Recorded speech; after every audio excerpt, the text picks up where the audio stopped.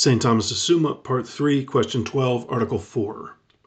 Whether Christ received knowledge from the angels. Objection 1. It would seem that Christ received knowledge from the angels.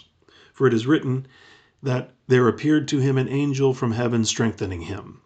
But we are strengthened by the comforting words of a teacher. According to Job 4, 3 and 4, Behold, thou hast taught many and hast strengthened the weary hand. Thy words have confirmed them that were staggering. Therefore Christ was taught by angels.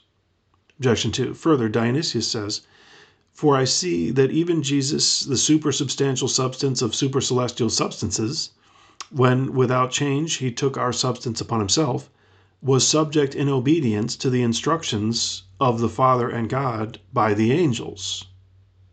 Hence, it seems that even Christ wished to be subject to the ordination of the divine law, whereby men are taught by means of angels. Objection 3. Further, as in the natural order, the human body is subject to the celestial bodies, so likewise the human mind to the angelic minds. Now, Christ's body was subject to the impressions of the heavenly bodies, for he felt the heat in summer and the cold in winter, and other human passions.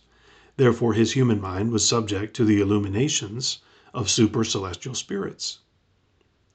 On the contrary, Dionysius says that the highest angels question Jesus and learn the knowledge of his divine work and of the flesh assumed for us, and Jesus teaches them directly.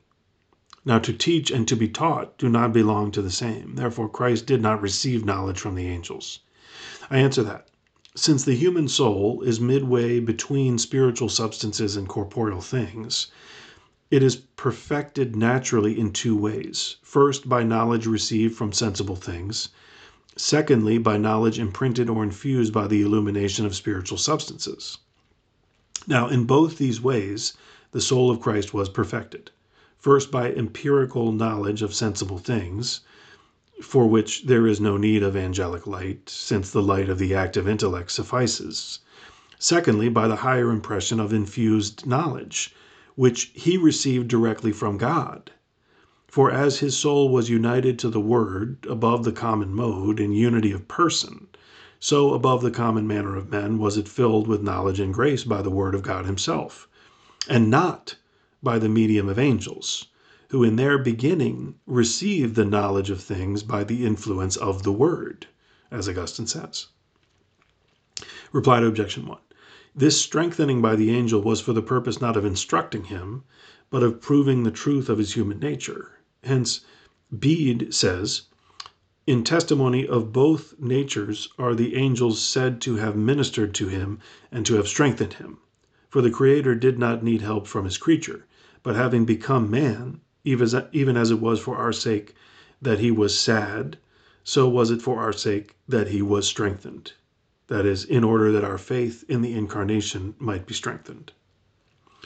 Reply to Objection 2. Dionysius says that Christ was subject to the angelic instructions not by reason of himself, but by reason of what happened at his incarnation, and as regards the care of him while he was a child. Hence, in the same place, he adds that Jesus' withdrawal to Egypt, decreed by the Father, is announced to Joseph by angels, and again his return to Judea from Egypt.